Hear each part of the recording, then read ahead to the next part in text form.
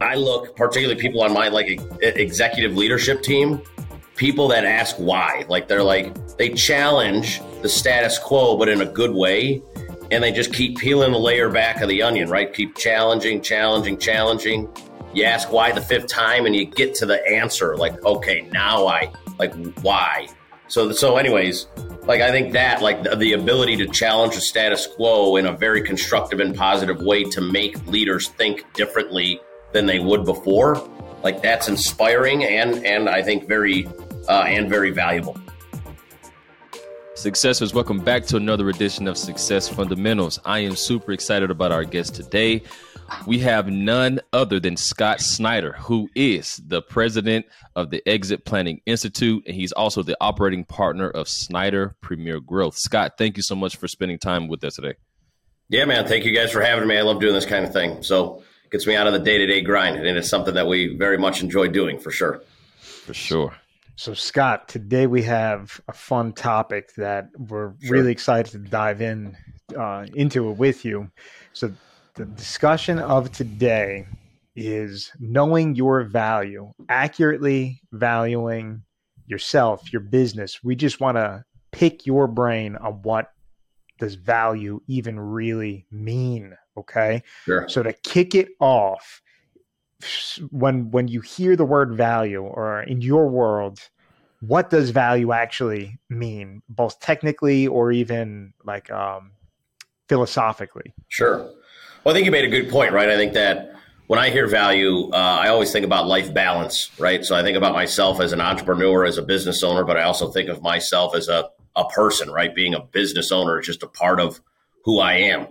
And so I would say if you're talking to me business owner to business owner and you're saying, Scott, well, what is the value of my company? What does that really mean? What we talk about at EPI is changing a company from a very successful company to a very significant one. And I think that, and I don't know if you guys agree or disagree, but I think many small to lower middle market American businesses consider themselves, pretty successful, right? They got seemingly happy employees. They've been at it for a long time. They got a nice product or service. They got engaged customers. They got a nice P&L, nice balance sheet, and seemingly year over year pretty successful. When they go to transition their company, they're kind of slapped in the face because they're like, I can't believe that I make this much money, but no one wants to buy this. So they're actually not very significant at all. Or literally, I was just having this conversation, New Year, so I'm doing a lot of this stuff, doing a lot of partnership kind of calls, talking about what it looks like for the next 12 months or so. And this owner was introduced to me by one of our SEPAs, and he was having a little bit of a struggle. He's in his mid-50s. He's divorced. His kids are out of the house, so it's just him. He sold his company for $20 million. He was calling me on a Monday morning at 9 a.m., and he was playing pool, billiards, in his basement in his boxer shorts by himself. And he's like, I am bored out of my mind. He's like, thank God you took my phone call. He's like, and I had the same conversation about value, right? He's like, I did sell my company for what I wanted to, but I don't feel very valuable at all anymore because I'm playing billiards at 9 a.m. in my boxer shorts by myself because I didn't really think about what my life was like outside of being a business owner. So in terms of value of business, I always say it's something that's significant, something that's valuable, transferable, and aligns to the business owner's business, personal, and financial goals.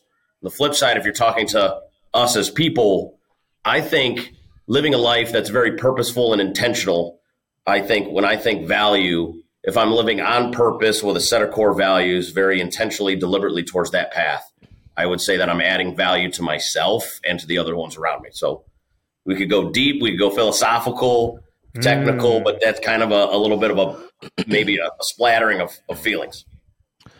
I like that a lot. I think, Scott, if I'm being honest, in the word of value, whether it's business or personal, I think a lot of people undervalue themselves, right? Sure. Because I think, okay, for example, if you're trying to land a client and your price point is your price point, we say normally people will say the price point, and then once the client or the customer asks for a discount, we immediately give them the discount. Yeah. And sometimes you can sometimes you combat that, or just to make the sale or just to land the client, you capitulate to their demands, right? So, sure. But I think that understanding that in life as well is very, like, on how to know what you're worth, know how to ask for things, and even when you're in business, understanding your business is enough to know that this is valuable to people, right? Because sure. Like you said, Scott, a lot of people, they have a business and they think they're valuable within this world. And then when it's time to exit or sell, nobody wants to buy it for whatever reason. And that can be a slap in the face. And you can maybe think that you've made a mistake or you got into the wrong business. But from a personal growth standpoint, when that person is either trying to elevate their lives from whether it's a promotion, whether to grow the business, how do you know what to ask for, and how do you know how to value yourself when you're going down that path? Yeah, again, for me, I think it goes back to, I guess, when we're going into like selling our company, particularly looking at that personal side. I think I sold my first company in 2010. Maybe I answer the question with a story. And I don't think I knew my own value. And I honestly, guys, don't even know if I really knew myself, right? I was 24 years old, had an opportunity to sell a company. Now, I had an advantage because my dad was a certified exit planning advisor, right, Chris? So I knew probably more than the next guy and probably was a little bit more savvy than the next 24-year-old. But nonetheless, I had no idea who I was outside of business. So I went from putting a high value on myself as Scott Snyder, the business owner, 24, pretty successful, while everybody's kind of grinding at their cubicle jobs. You know, I'm driving a nice car. I own my own home. I have a 5 or 6 truck landscape operation, and I'm competing with some of the big guys in town. So I guess in terms of value, right, you feel valuable, you feel wanted. But then when you go to sell your company, kind of like this guy in his boxer shorts, I spent you sold it. I sold it basically on my birthday in April, right before the spring season hit. So I'm from Cleveland, Ohio. So it's like spring cleanup, mulching, grass is starting to grow, busy season. Had about a 6-month transition. And I felt like the guy in the boxer shorts. I was like, what do I do? I don't feel to what we're talking about. I don't feel all that valuable or wanted anymore. What I realized is that I let my business define who I was. So that's why I said, for me, going back to kind of where we started, for me, what I've learned is, you got to live with purpose. And so over the years, you've been able to develop and live on purpose. I've been able to find my purpose and what that is, but also live on a set of core values. And I think that bleeds into business, right? So you'll see that the collective core values of Who Exit Planning Institute, our company is really a collection of everybody's personal core values here that have come together. And we literally make decisions on them. And people always laugh, my dad in particular, who's obviously my business partner, because I tend to be the guy that fires clients. I'm totally the business owner that's like, okay, every year we have to do a customer cleanse. And not because they're bad people. It's just because they don't fit our core values. We call them 8, 9s, and 10s. I want to be working with 1, 2s, and 3s. 8, 9s, and 10s bring it down. Or, Chris, to your point, they're the people who are like, well, I know my membership due is X, but, I think it should be half of that. And I'm like, well, here's the talk about value again. Well, here's the value, and here's how it should return for you. If we could get it working for you, I think you could see it. So it's maybe again, probably dancing around a very direct answer, but that's kind of how I feel about that as owners in transition. So let me ask you this, going back to 24-year-old Scott, that, you had the business, it was going well, you got the money, you were definitely ahead of the pack when compared to other 24-year-olds. You were contending with the big boys in your neighborhood. Yeah. You sell it. And then it seems like there was this almost like limbo for a moment there. So the question I have for you is, these values that you now have, or these principles that you live by, did they come about because of that period of time in your life? Did you discover them later in life, or did you always have them and you just kind of stuck to them, you kicked them in later? This is a good question, right? I think that if you looked, I don't think they were defined, right? So I think that there's 7 of them. So I would say that probably 3 of them you can, if you talk to people that have known me since I've even been a kid, They're like, that is totally like just a way of Scott. Like that's just the way the guy likes to live his life. The other, call it 4, came through recently. If I'm being totally transparent, in 2019 into 2020, the pandemic, like for probably many of us, literally shook us to the core. If you don't know, for the audience, our business is a professional education company. If you talk to me in March of 2020, we did 100% in-person programs. So the way I would describe it, right, is like I'm a manufacturer of nuts and bolts. So I have all these nuts and bolts, and they want to put them on the trucks, on the roller coasters, on the swing sets, on the toolboxes. But I don't have any, and I have a bunch of them. And people might have, in fact, bought them. But I don't have any trains, boats, cars, trucks, planes, none of that to get it to the customer. So in my business, at the time, I had about 300 professional advisors wanting to earn the SEPA credential, and there was no programs for them to go to. And then there was a whole slew of people that wanted to go, but couldn't sign up because who the hell was going to an in-person program in March of 2020?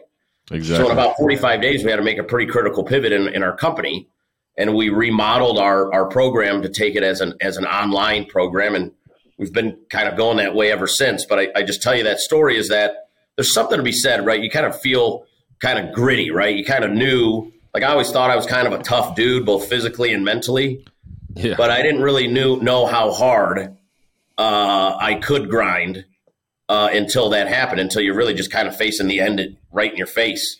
What that allowed us to do, not just as an owner, but as the whole team here at API, was to really be like, it was like kind of weird how like the universe or whatever anybody believes in, right? A God, a universe, whatever flow you believe in kind of works.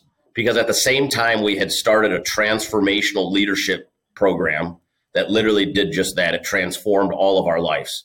So during one of the hardest times, probably that we as younger individuals have certainly seen in our country, and as business professionals, it allowed us to come together and sit back and relax. And then the fall of that year, fall of 2020, I did a personal retreat in a cabin in the middle of the woods for 3 days where I just kind of wrote and reflected.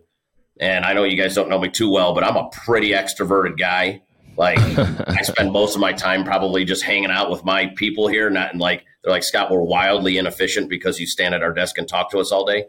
But, but it really sunk in. So getting to the short answer is the rest of it fell into place in 2020, where we legitimately ripped the core values off the wall of this building, sat down, reflected, and put them back on the wall. And when I looked at them and I said, not only are those things that we can live by as people of the Exit Planning Institutes, as stewards to our customers, but I actually live that way every day in my life. Like, for example, purposeful growth.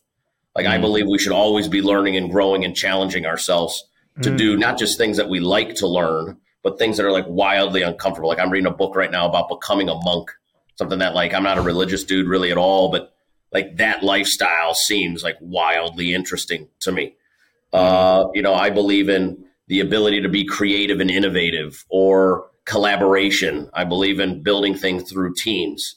I believe in a culture of putting it on the table. What that means is like, if the three of us were working together and we have an issue, that the way to get the issue solved so that it's not just building and building, then we have the boil point of like the Thanksgiving conversation that blow up.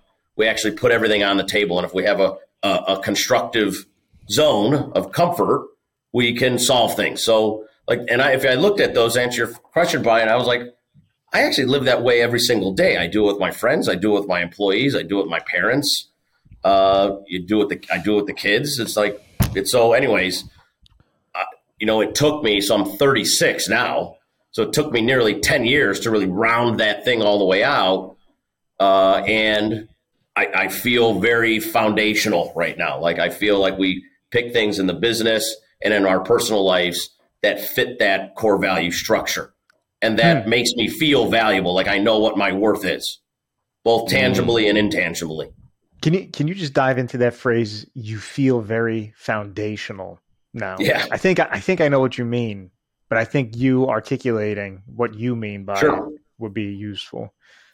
Yeah, it's like, I feel like the house is sturdy. Like I feel like whatever the best grade of concrete you could have and on the foot of your house, like that's what we poured into ourselves. And so like when I make decisions today, I know that it's with a mindset that is very strong, has a very strong foundation. And so I've been able to say no more to things and yes to things that are actually meaningful and valuable. As a business person, I've been able to delegate and elevate more so than I ever have. And not only today am I working on the things that I love, but I'm working on the things that I love that I'm good at and are the most valuable. And so, and I would say if I reflected over the past 10 years, you're kind of like just jumping on those little like lily pads across the pond. Like, okay, that one might sink, that one might float. And you're like, I'm not a bad guy, but there's no rhythm for me. And so that's kind of what I mean by a foundation. It's just a very powerful experience. I don't know if you guys have done it yourselves, to be able to say, I know what my purpose is, and I'm making decisions in my life, professionally or personally, based on these set of core values. And so I'm going to say yes and no based on those. So you're kind of like, wow, it just feels like a weight has been lifted off your shoulders. And as business guys yourself, there's a lot of stuff going on. We got chaotic life. So, for sure. So it feels feels good. 100%. You're right. I think that if I'm being honest with you, Scott, I think I can't speak for Brian, but I think I'm finding my purpose through this podcast platform. See, because ever since I can remember, I would say going back to maybe 2010, 2011, I've always been interested in success itself, but not just for me, but understanding it enough to where I can, talk about it, and we'll talk about it with people who have either achieved it, and then they can give value to the people who listen. But I didn't know at the time that it was going to evolve like 9-10 years later to an actual podcast, which we started back in June of 2021. But I've been reading books. I've been doing everything what these successful people say and all this type of stuff. And I'm finding it more and more that I enjoy this a ton because we get to speak to people like yourself and other people, and we get to like build those relationships and learn from them based on what they've done in their lives. But I want to ask you something, because I'm a huge believer in you have to act in the world that you're in. And to pertain this to value, in business, as you know, Scott, and Brian, you know this too. It's a brutal world to be in, right? And what I mean by that is, as much as people start a business and have this positive mindset, when you go against competitors, when you negotiate deals, people are at the table looking to see how they can get the most bang for their buck, right? Because they're looking for the sucker at the table. So I'm saying that to say, what is the biggest mistake you see when people, in terms of valuing themselves, like what mistake is it? Because when you're at a table, I think that, again, whether you're trying to improve yourself or whether it's through promotion or whether it's starting a business or whether you're at the business table or negotiating table to negotiate something that's going to better your business, intimidation can come through, and the people who are experiencing that world can make you feel like you're not as valuable as you think you are. But I think that comes either from confidence or from lack of knowledge, right? So what is the biggest mistake that you see people make in terms of valuing themselves or their business? That's a good question. Well, I guess themselves, I would say biggest mistake for themselves is I don't think that they have like the case study, right? I think like lack of confidence and lack of knowledge is like, if I'm growing through my career and I'm asking for that promotion or asking for whether a monetary raise or a promotion in rank or in file, they don't have like the case study background that's like that's built. Talk about a foundation, right? Like I can tell you that I'm worth whatever it is, $75,000 for this management position because I did X, Y, and Z. So I guess a better way to explain this, let's take my own business. So when you look at EPI, we certainly have the traditional hierarchy, right? Like you're kind of moving up. But we also have this, and I'm sure other companies have this, right? I don't know if this is wildly unique, but we also have a competency chart going out wide, right? So you could grow up and you could grow wide. So I could be a member experience representative at EPI, and management isn't right for anybody, but growth is. So they want to be a member experience person 1, 2, 3, and 4, right? You get more money, have more opportunities, have more bonus and incentives. But what it does in that chart is it's almost like, I don't know if you guys were in Boy Scouts, right? I was in Boy Scouts and wore that cool sash with all those merit badges. So at EPI, you could earn all these merit badges, and it allows you to progress from like low level to high level. But instead of going this way, you're really just building outwards inside your current level. And it allows you to say, not just what are the skill sets do I need to build over the years to advance myself, but what accomplishments have I achieved? Have I gone and got a certification?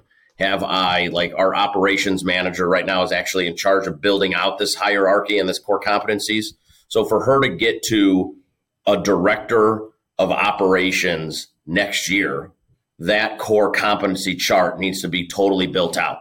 So when she goes to apply for the director of operation for both a monetary raise and a functional promotion, she could say, Scott, I know my value and my worth because I did X, Y, and Z, and I've accomplished from a skill set level X, Y, and Z, and hell, maybe even wrote a little white paper about it and contributed it to the community. So to me, I don't think people are that intentional. And I think people are just timid, and I think they're timid because they lack knowledge and they lack 100%. Confidence. But if they could depict that and say, look, Scott, I built out this whole core competency for the 20 employees here at EPI. I went and got this certification. I read these 3 books, and I spoke in front of these people on this topic. I've earned and achieved these types of things. That's why I believe I'm the right person for this job, and I'm demanding a 5 or 10 or 20% promotion year over year. I would say, well, that's pretty hard. Like, honestly, if you guys ever, a cool person to have on the show would be Paige Wysocki. She is our marketing manager. Talk about like success factors. I met her when she was in college. She was an intern. She needed a internship to graduate, so she came here to work. And she was my first virtual employee. I'm not a virtual guy really at all as far as employment goes. Like I'm an extrovert, right? I can't sit in my house all day. But so she was like, Scott, I got to go back to school, but I want to work for you. So here's my proposal to keep me on board, but I have to work virtually, and I'll come in twice a month so that we could be in the office. So she went from, and this is like maybe over the course of 4 years, marketing intern to marketing coordinator to marketing manager. She now runs the team of 6 people right outside this door that I'm sitting at. And she's like 23 years old. So my point being is, reminds me of this story, Chris, because I'm sitting in her performance review at the end of last year in December, and I gave her what I thought was a pretty good raise. Yeah. But you could just tell in her eye, and I know her well enough that I'm like, you're not all that happy, are you? And she's like, Scott, well, you missed a few things. I'm like, okay, put it on the table. Let's talk about it. Because I'm a fair guy, and, tell me what I'm missing. And she said, Scott, if you remember right out of the gate in the beginning of last year, we rebuilt the entire member center. So I built it on a new platform, new content, revised content. That was debuted on like February 1st of 2021. We did that. I also got my certified marketing professional designation from the Digital Marketing Institute. I did that in March. So then she started to build these things, and I'm like, holy crap. Like I literally forgot about all that, because honestly, it's a compliment, guys. Like, you're just so good at what you do. The next thing is even better than that. And then I'm like, oh my God, we're like 12 months. That happened this year? I was like, I thought that was like 2 years. Like, I thought we already paid you for that. And she's like, no, man, that was to start out of the gate. So I'll commend her because she got another raise and she got a pretty significant bonus. I sat back down with my partner and I was like, dude, I think we need to give her an additional bonus, like a one-time bonus for her work. So she knew her value because she had the case study. So I would say that, and that made her confident to sit in front of me and go, you know what? Like, dude, I think you got this wrong. I did this, this, and this, all due respect, but like this has added a lot of value to your company. And I said, you know what? You're damn right. Yeah. Like, you're right. You're right. So that's how I would think that like having those case studies allows you to build confidence and knowledge and really hit a home run. You know what? Before you speak, Brian, I want to talk. I want to speak to that because you're 100% right. I was looking at this. I was looking for this law. I'm currently reading the 48 Laws of Power, and Okay. and law 13 says when asking for something, appeal to people's self-interest, never to their mercy or gratitude. Right. So what he means by that is, I was watching. There's this negotiation class by Chris Voss. I took that class, right? And then he says, as an employee, as an employer, employers look at employees as selfish, right? He said, because when you're saying that, when you come into your boss's office and you're asking for a raise because you just feel like you've been there for 10 years, but like you just said, Scott, you don't build a case study out to this is why I need this raise, right? As opposed to say, Scott, I've been here for 10 years. I just feel like I deserve a $15,000 raise. Yeah. Like, standard 2 to 5%, like just because I've been here.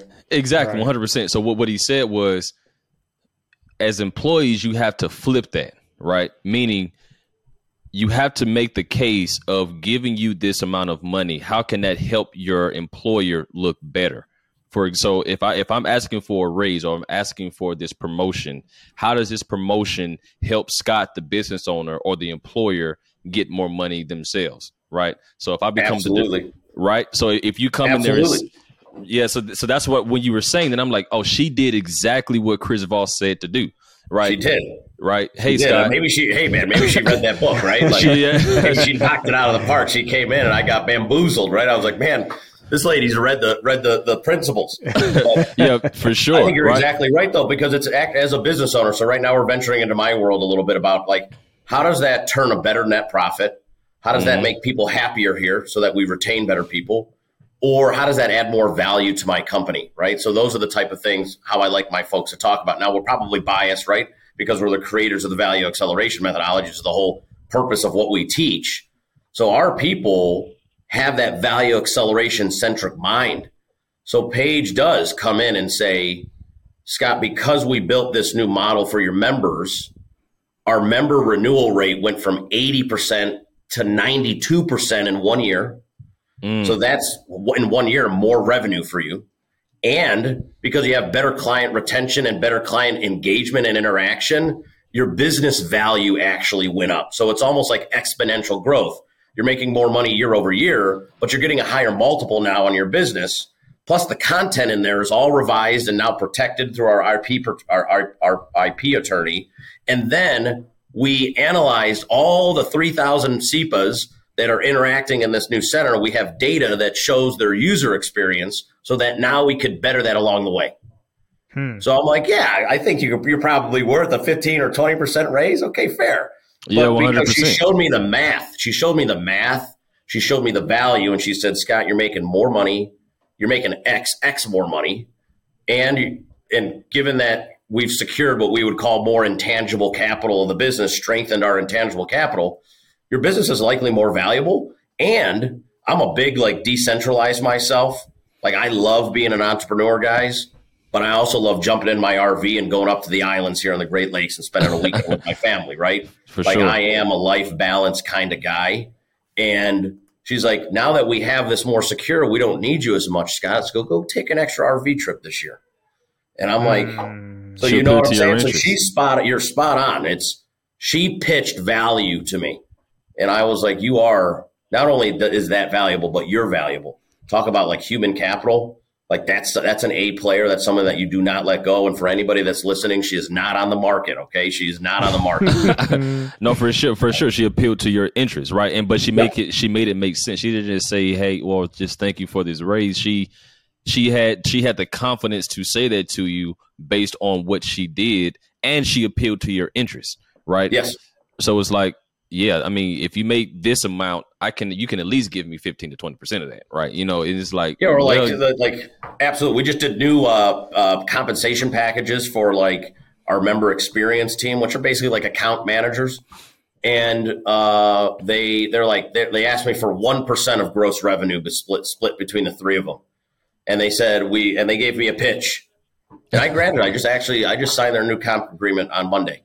So they're going to get 1% of gross revenue. But they showed me how they're actually going to make me more, keep people entangled, and keep our renewal rates at 92%. And I was like, yeah, I mean, I think this is probably a whole other rabbit hole that we could go down, is like how much money can one have, right? So it's like 1% of revenue, like I think to keep really good people around, to motivate them, to make them feel more like owners, that's well worth the 1%. 100%.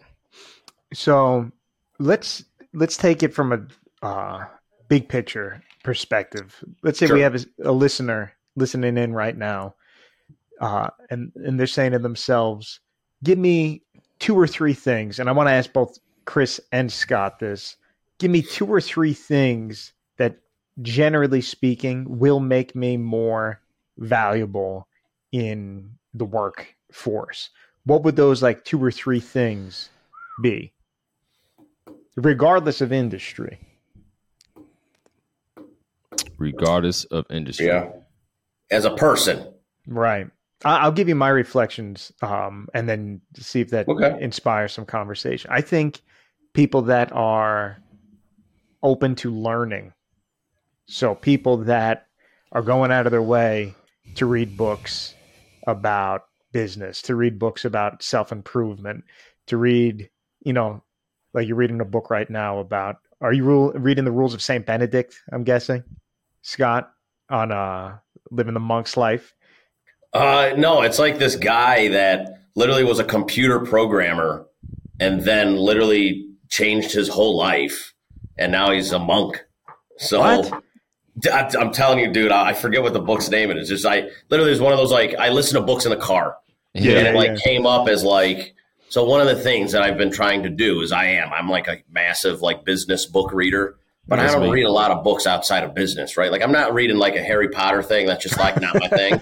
Yeah. But I don't read a lot of personal growth stuff. I know, and I used to. I grew up pretty Catholic, right? I pretty much as white, suburban America, Midwest as you could possibly get. That was me. So my world was about as big as this little screen that I'm on.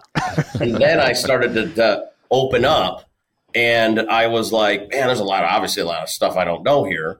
And as an adult, you just get so busy, I guess. I don't know, I read a lot that directly affects my business, right? I learned that, now I'm putting that in there. But no, this book came up and it's living like a monk. So it's just a story of this computer programmer guy that quit and became a monk to better his life. But there you go. This is a good example, right? That sounds like Jay Shetty, but go ahead. It could be Jay Shetty. It could be, what's that guy's name? The Surrender Experiment. Oh man, I can't remember. But you're adding a layer of complexity to the person, Scott. Yeah. There's something. You're not just like a cookie cutter, automaton. There's an element to you that goes deeper than just business. And I view that as valuable. As well, right? Yeah, I would say that I would probably chalk that. I would put that up there as if I had 2 to maybe even 4 things. What's that proverb or whatever the heck it is? It's a way of life saying that's ask why 5 times and you'll get to the root of the answer. Mm-hmm. So I look, particularly people on my executive leadership team, people that ask why, they challenge the status quo, but in a good way. And they just keep peeling the layer back of the onion, right? Keep challenging. You ask why the 5th time and you get to the answer. Okay, now why? So anyways, I think that the ability to challenge the status quo in a very constructive and positive way to make leaders think differently than they would before, that's inspiring and I think very valuable. I just want to touch on that point, and then Chris, I want your input on the 2 or 3 things. It's kind of like you're saying this, and it's making me think of. I think I've made this reference before, progressive jazz or progressive rock. It's a whole genre. You could do it with any art, really, where it's just kind of people out on the fringes of what could be in art and in music, and a lot of it is nonsense and it will never be used. But every once in a while, they'll hit a few chords that totally change music forever. And if all you're doing is studying classic music, You're going to always be in the box of classic music. You got to have some people out on the fringes trying new things, reading new things, having new experiences in order to allow creativity to occur and maybe hit gold. But Chris, we don't want to leave you out. Give me some thoughts. 2 or 3 things that can make you more valuable regardless of industry. I think one of the first things is have a good attitude. That's very, very basic, but it can take you a very, very long way in the business world, especially if you're doing something that you don't want to do now. Because a lot of people, when they start out, they think that you got to be doing what you want to do today. And that's not necessarily the case. You have to progress. So, for example, if you're working at Scott's company, you want to become a director. You don't start out as a director. You start out at maybe the bottom, right? Unless you transfer in. If you start at the company with aspirations to become a director of Scott's company, you don't start out as a director because you don't really know much. So how can you progress throughout the hierarchy if you have a terrible attitude being at the bottom of the totem pole? Because that bad attitude is going to let your supervisors and bosses know, like, you don't even appreciate this. So how can I give you more responsibility if you don't have a good attitude to where you are now? And then 2, just do a good job. See, it's funny. It's like I forgot who said this, but it says that it goes for employers and employees. It says jobs stands for just over broke. What they mean by that is, it's like the job pays you just enough for you to keep coming back, and you work just enough to not get fired. But if you have that mentality, you're always going to stay there because if you have a really good job and you're making a significant amount of money, you may be an employee, but you're valuable in that company, right? So if you just do a good job today, somebody's going to notice that, man, Brian and Scott, anytime, it doesn't matter what they do it with a good attitude and they do a good job at it, right? Because your name is attached to your work. So if you have those 2 components, a good attitude and just do a good job, you're whether you're an employee or a business owner, that can take you to the moon because of that. Not saying that you're going to always want to do what you're doing, but you have a good attitude in doing that because this is what you have to do. You can go very, very far. It's funny that you mentioned that, Chris. Like when my dad listens to the show, he'll appreciate this comment, right? So I could always remember growing up, right? Like traditional, just sitting on the knee. He said, son, you do everything with a good attitude and always try. He's like, that's 100%. All I ask. Attitude and trying. He always be like, if he gets real mad at me as a 36-year-old man, he'll be like, 2 things, Scott, 2 things. And I'm like, attitude and trying. Still know it. He's teaching his little grandson, Finn, attitude and trying. Kid can't even talk. He's 7 months, doesn't even know what's going on. Attitude and trying. So, but yeah, I would say like that. When you start talking, Chris, about like attitude and stuff too, I honestly think, so one of my favorite movies is Roadhouse with Patrick Swayze. If you remember, he's like that bouncer, he's like the cooler. And he's in that scene where he gets to the double deuce and he's like, just be nice. Just be nice. He's like, well, somebody spits in my face. You want me to be nice? He's like, yes, I want you to just be nice. And I think, honestly, it's funny, but it's such a life lesson that it's kind of like I'm on Delta Airlines, total flight chaos, canceled flights, fees, all this crap. Mm-hmm. I got a pretty good status too. So I'm like, why are you charging me these fees and stuff? Yeah. I used to travel 220 days out of the year, but I was nice. And literally at the end of the day, the lady was like, you know what, we'll turn those into credits for you. I'm sorry, Mr. Snyder, for your hassle. And she literally said, just thanks for being easy to work with and being respectable, because honestly, she's on the other line, probably sitting in a cube. It's not her freaking policy. She's just trying to do her job. 100%. So it's like, why are you ripping me like I was the director that wrote this thing? So like, to me, it's like having a good attitude, but it's like being nice. If you really want to get something that you really want, just be nice to the person, right? Because you don't know what's going on in their life behind the scenes.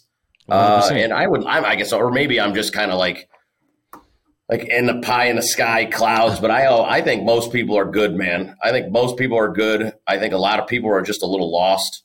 And I think the world would be a hell of a lot better place if we just treated each other with like a little bit more respect.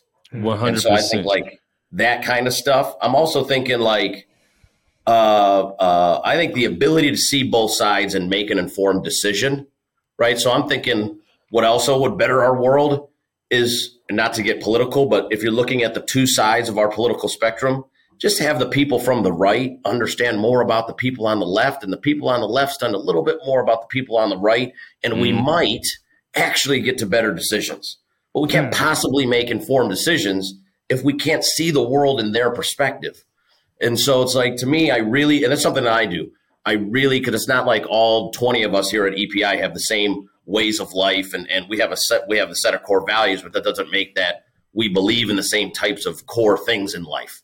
100%. So like sitting down with some of my employees sometimes who just like, I might wildly disagree with them, but I know, talk about a solid foundation again, Brian. I know that I did everything in my being to actually understand the way they were thinking, and maybe we could come to a joint decision, or maybe we can't. But 100. At least I'm trying to make informed decisions. And I think for the kids in the world too, when they get up to vote and do all these things that are the nice things that we have in America, I hope that they understood both sides, and they didn't say, well, I'm a Republican because my dad is, or I'm a Democrat because my dad is. Well, why? So like, I don't know. I think the ability to understand two sides of something and then make an informed decision, I think, is unique. I think it's challenging to sit down and talk to somebody that has a polar opposite viewpoint of the world and be able to have like a construction conversation. I think that is something that I think is valuable. You have to be okay with potentially being wrong. And I think that's the thing that a lot of people are not comfortable with. Because if Chris and I are on the complete opposite ends of the spectrum on a particular topic, and my mind is shut off from hearing what he's saying, that's really more of an ego thing. Because what if Chris ends up saying something that begins to change my mind? And then all of these years, I've been standing by those set of principles. And now all those years that's a bad day, but an important day. And a lot of people aren't willing to have that day. A lot of people will die not living that day. You're 100% right. This is why, from a business perspective, why I appreciate Warren Buffett so much, right? So he's been investing money. So he's 91 years old. Him and his business partner, Charlie Morgan's like 97. But the reason why they've been so distilled to Warren Buffett's name is synonymous with investing. That's how good he is in it. But he got that way because he said something to me that just stuck with me forever. And that's going to stick with me forever. He said that you always remain a student. He said if you always remain a student, which means open to learning, then you're able to continue to adapt, and you're able to continue to be on top of your game because you're willing. I can name a few companies right now who are out of business because they refuse to adapt their business. 100%, they refuse to learn something new. Warren Buffett was against technology for a long time. Yeah. Not because he didn't understand it, but he didn't think that that's what something he was, because he understood. If you talk to him about it, you like, he knows a lot about it, but why does he isn't investing? Because remember wherever he grew up in, then he started dabbling in Apple, and then Amazon, and then these other companies that are business, but they have tech components to them. So it's like, if you remain a student and remain willing to, because he reads a ton. I'm like you, Scott. Brian, tell you, I have a room full of business books. I love to read about business. Right. Yeah, so me too. That's just me. But Brian too. Brian has his whole treasure trove of like business books. But if remaining a student will always keep your mind open, because you can never learn. You'll be surprised what you learn from somebody younger than you are, or your children, or somebody who has a polar opposite viewpoint of the world. Yeah, purposeful growth, man. I'm telling you, purposeful growth. I know that we're probably getting close to time, but there was just one thing that I'm on vacation right now, believe it or not, at my buddy's house. I'm down this like very long driveway in Maine, deep in the mountains somewhere, which is I'm so happy to be here.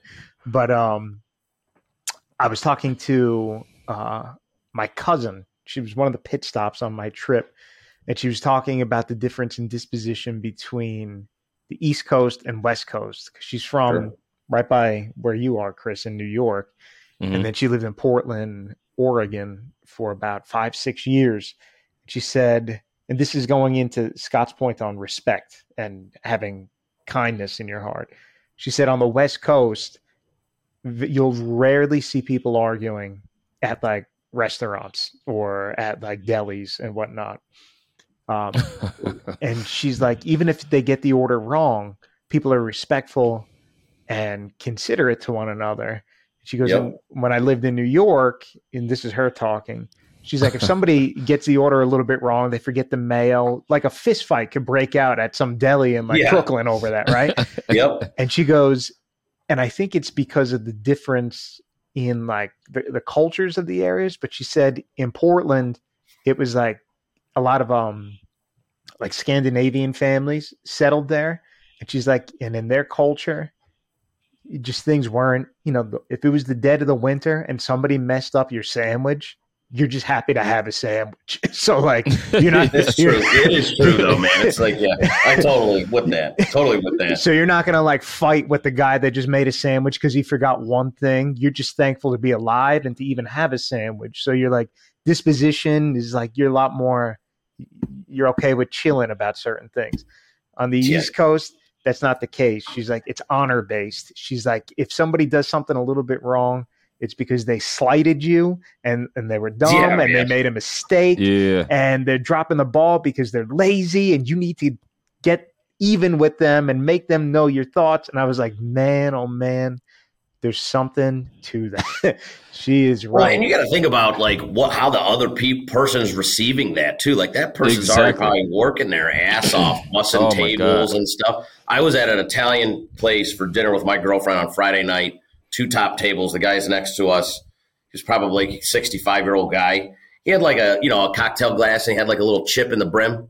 You know what I'm saying? How it happens sometimes. Mm-hmm. And like, he's not like cut, his lips not flying off. You know what I'm saying? Like his wife was like, hey John, like you just watch that glass, there's a chip there. And he was like, oh my God, I cannot believe this place. It was so loud and obnoxious that like me and Joy, my girlfriend, are like looking at this guy like, dude, it's a chip in your glass. Me, I would just turn the glass over and drink out of this side. Exactly. When a lady came over, when a lady came over, I'd be like, hey, there's a little chip in here so you don't get in trouble. Just chuck this glass in the garbage. Like, it's fine. Like, but this guy, to your point, Brian, maybe it's a Midwest thing too, man. Like, this guy was like irate. And I'm like, dude, these service folks are going through a global pandemic. I'm telling you. Most of them are probably out of work for a year.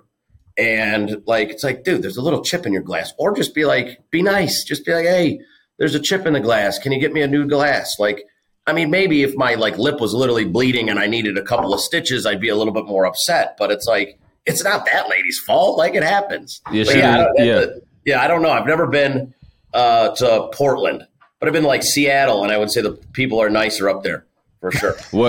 I'm from Georgia, so we're they're like that. Not like they're more nicer down there too. How do they do it? How would somebody in the South handle a chipped glass or a messed up sandwich? I don't think they'll tell you, because again, it's like they like to talk down there. So it's just like, hey, my glass is chipped. Do you mind? Or like you said, I know me personally, I would just turn the glass around and then I would just tell the lady, hey, that's what I would say. That's me. I don't care if you're at a 1-star or a 5-star. I just turn the glass around like no big deal. Yeah, right? That's it. Alcohol in the glass still tastes the same. They made a fabulous gin and tonic. Can't really mess that up. Like chipped glass isn't ruining my day. 100%. And like Scott, I would say, hey, listen, just because you people are litigious, right? So make sure you chuck this glass and make sure that you don't, because somebody will see that and purposely cut their lip and God. I can't. Yeah, that's a whole other rabbit hole story we could probably go down. The purposeful hurt. Oh, my leg. Exactly. So, hey, Scott, this has been an amazing conversation. We want to give you the platform to tell our listeners where they can find you, and if they're interested in the SEPA designation, where they can go and get that. Sure. So if you're a business owner, a business leader, a professional advisor, somebody that's looking to grow a more significant company, go to Earn SEPA. So SEPA is Certified Exit Planning Advisor, CEPA. So earnsepa.com. You can get all kinds of information, whether the designation is right for you or not. If you're looking for good quality content on how to grow a better business, it's certainly there. If you're also looking for some more raw and real stuff, maybe how we are jiving today, just go on LinkedIn, type in Scott Snyder, SNIDER. And I share all kinds of content, probably at least a post a day of thoughts, white papers, research, all kinds of stuff about my journey as a business owner and the work that we do through our SEPAs and through our EPI community. So thank you guys for that. So either Scott Snyder with LinkedIn or earnsepa.com. 100%. And successes, you already know how this works. We will have all of Scott's links, earnsepa.com, his LinkedIn page, so you can easily connect with him there. Cool. Brian, my friend, please take us home. Well, successors, we had a lot of fun talking with Scott Snyder today. We will see you all next time. This concludes another episode of Success Fundamentals. We hope you found today's discussion useful to your life in some way. Please remember to like, comment, and subscribe to our show on your favorite podcast platform and follow us on LinkedIn, Instagram, and Facebook.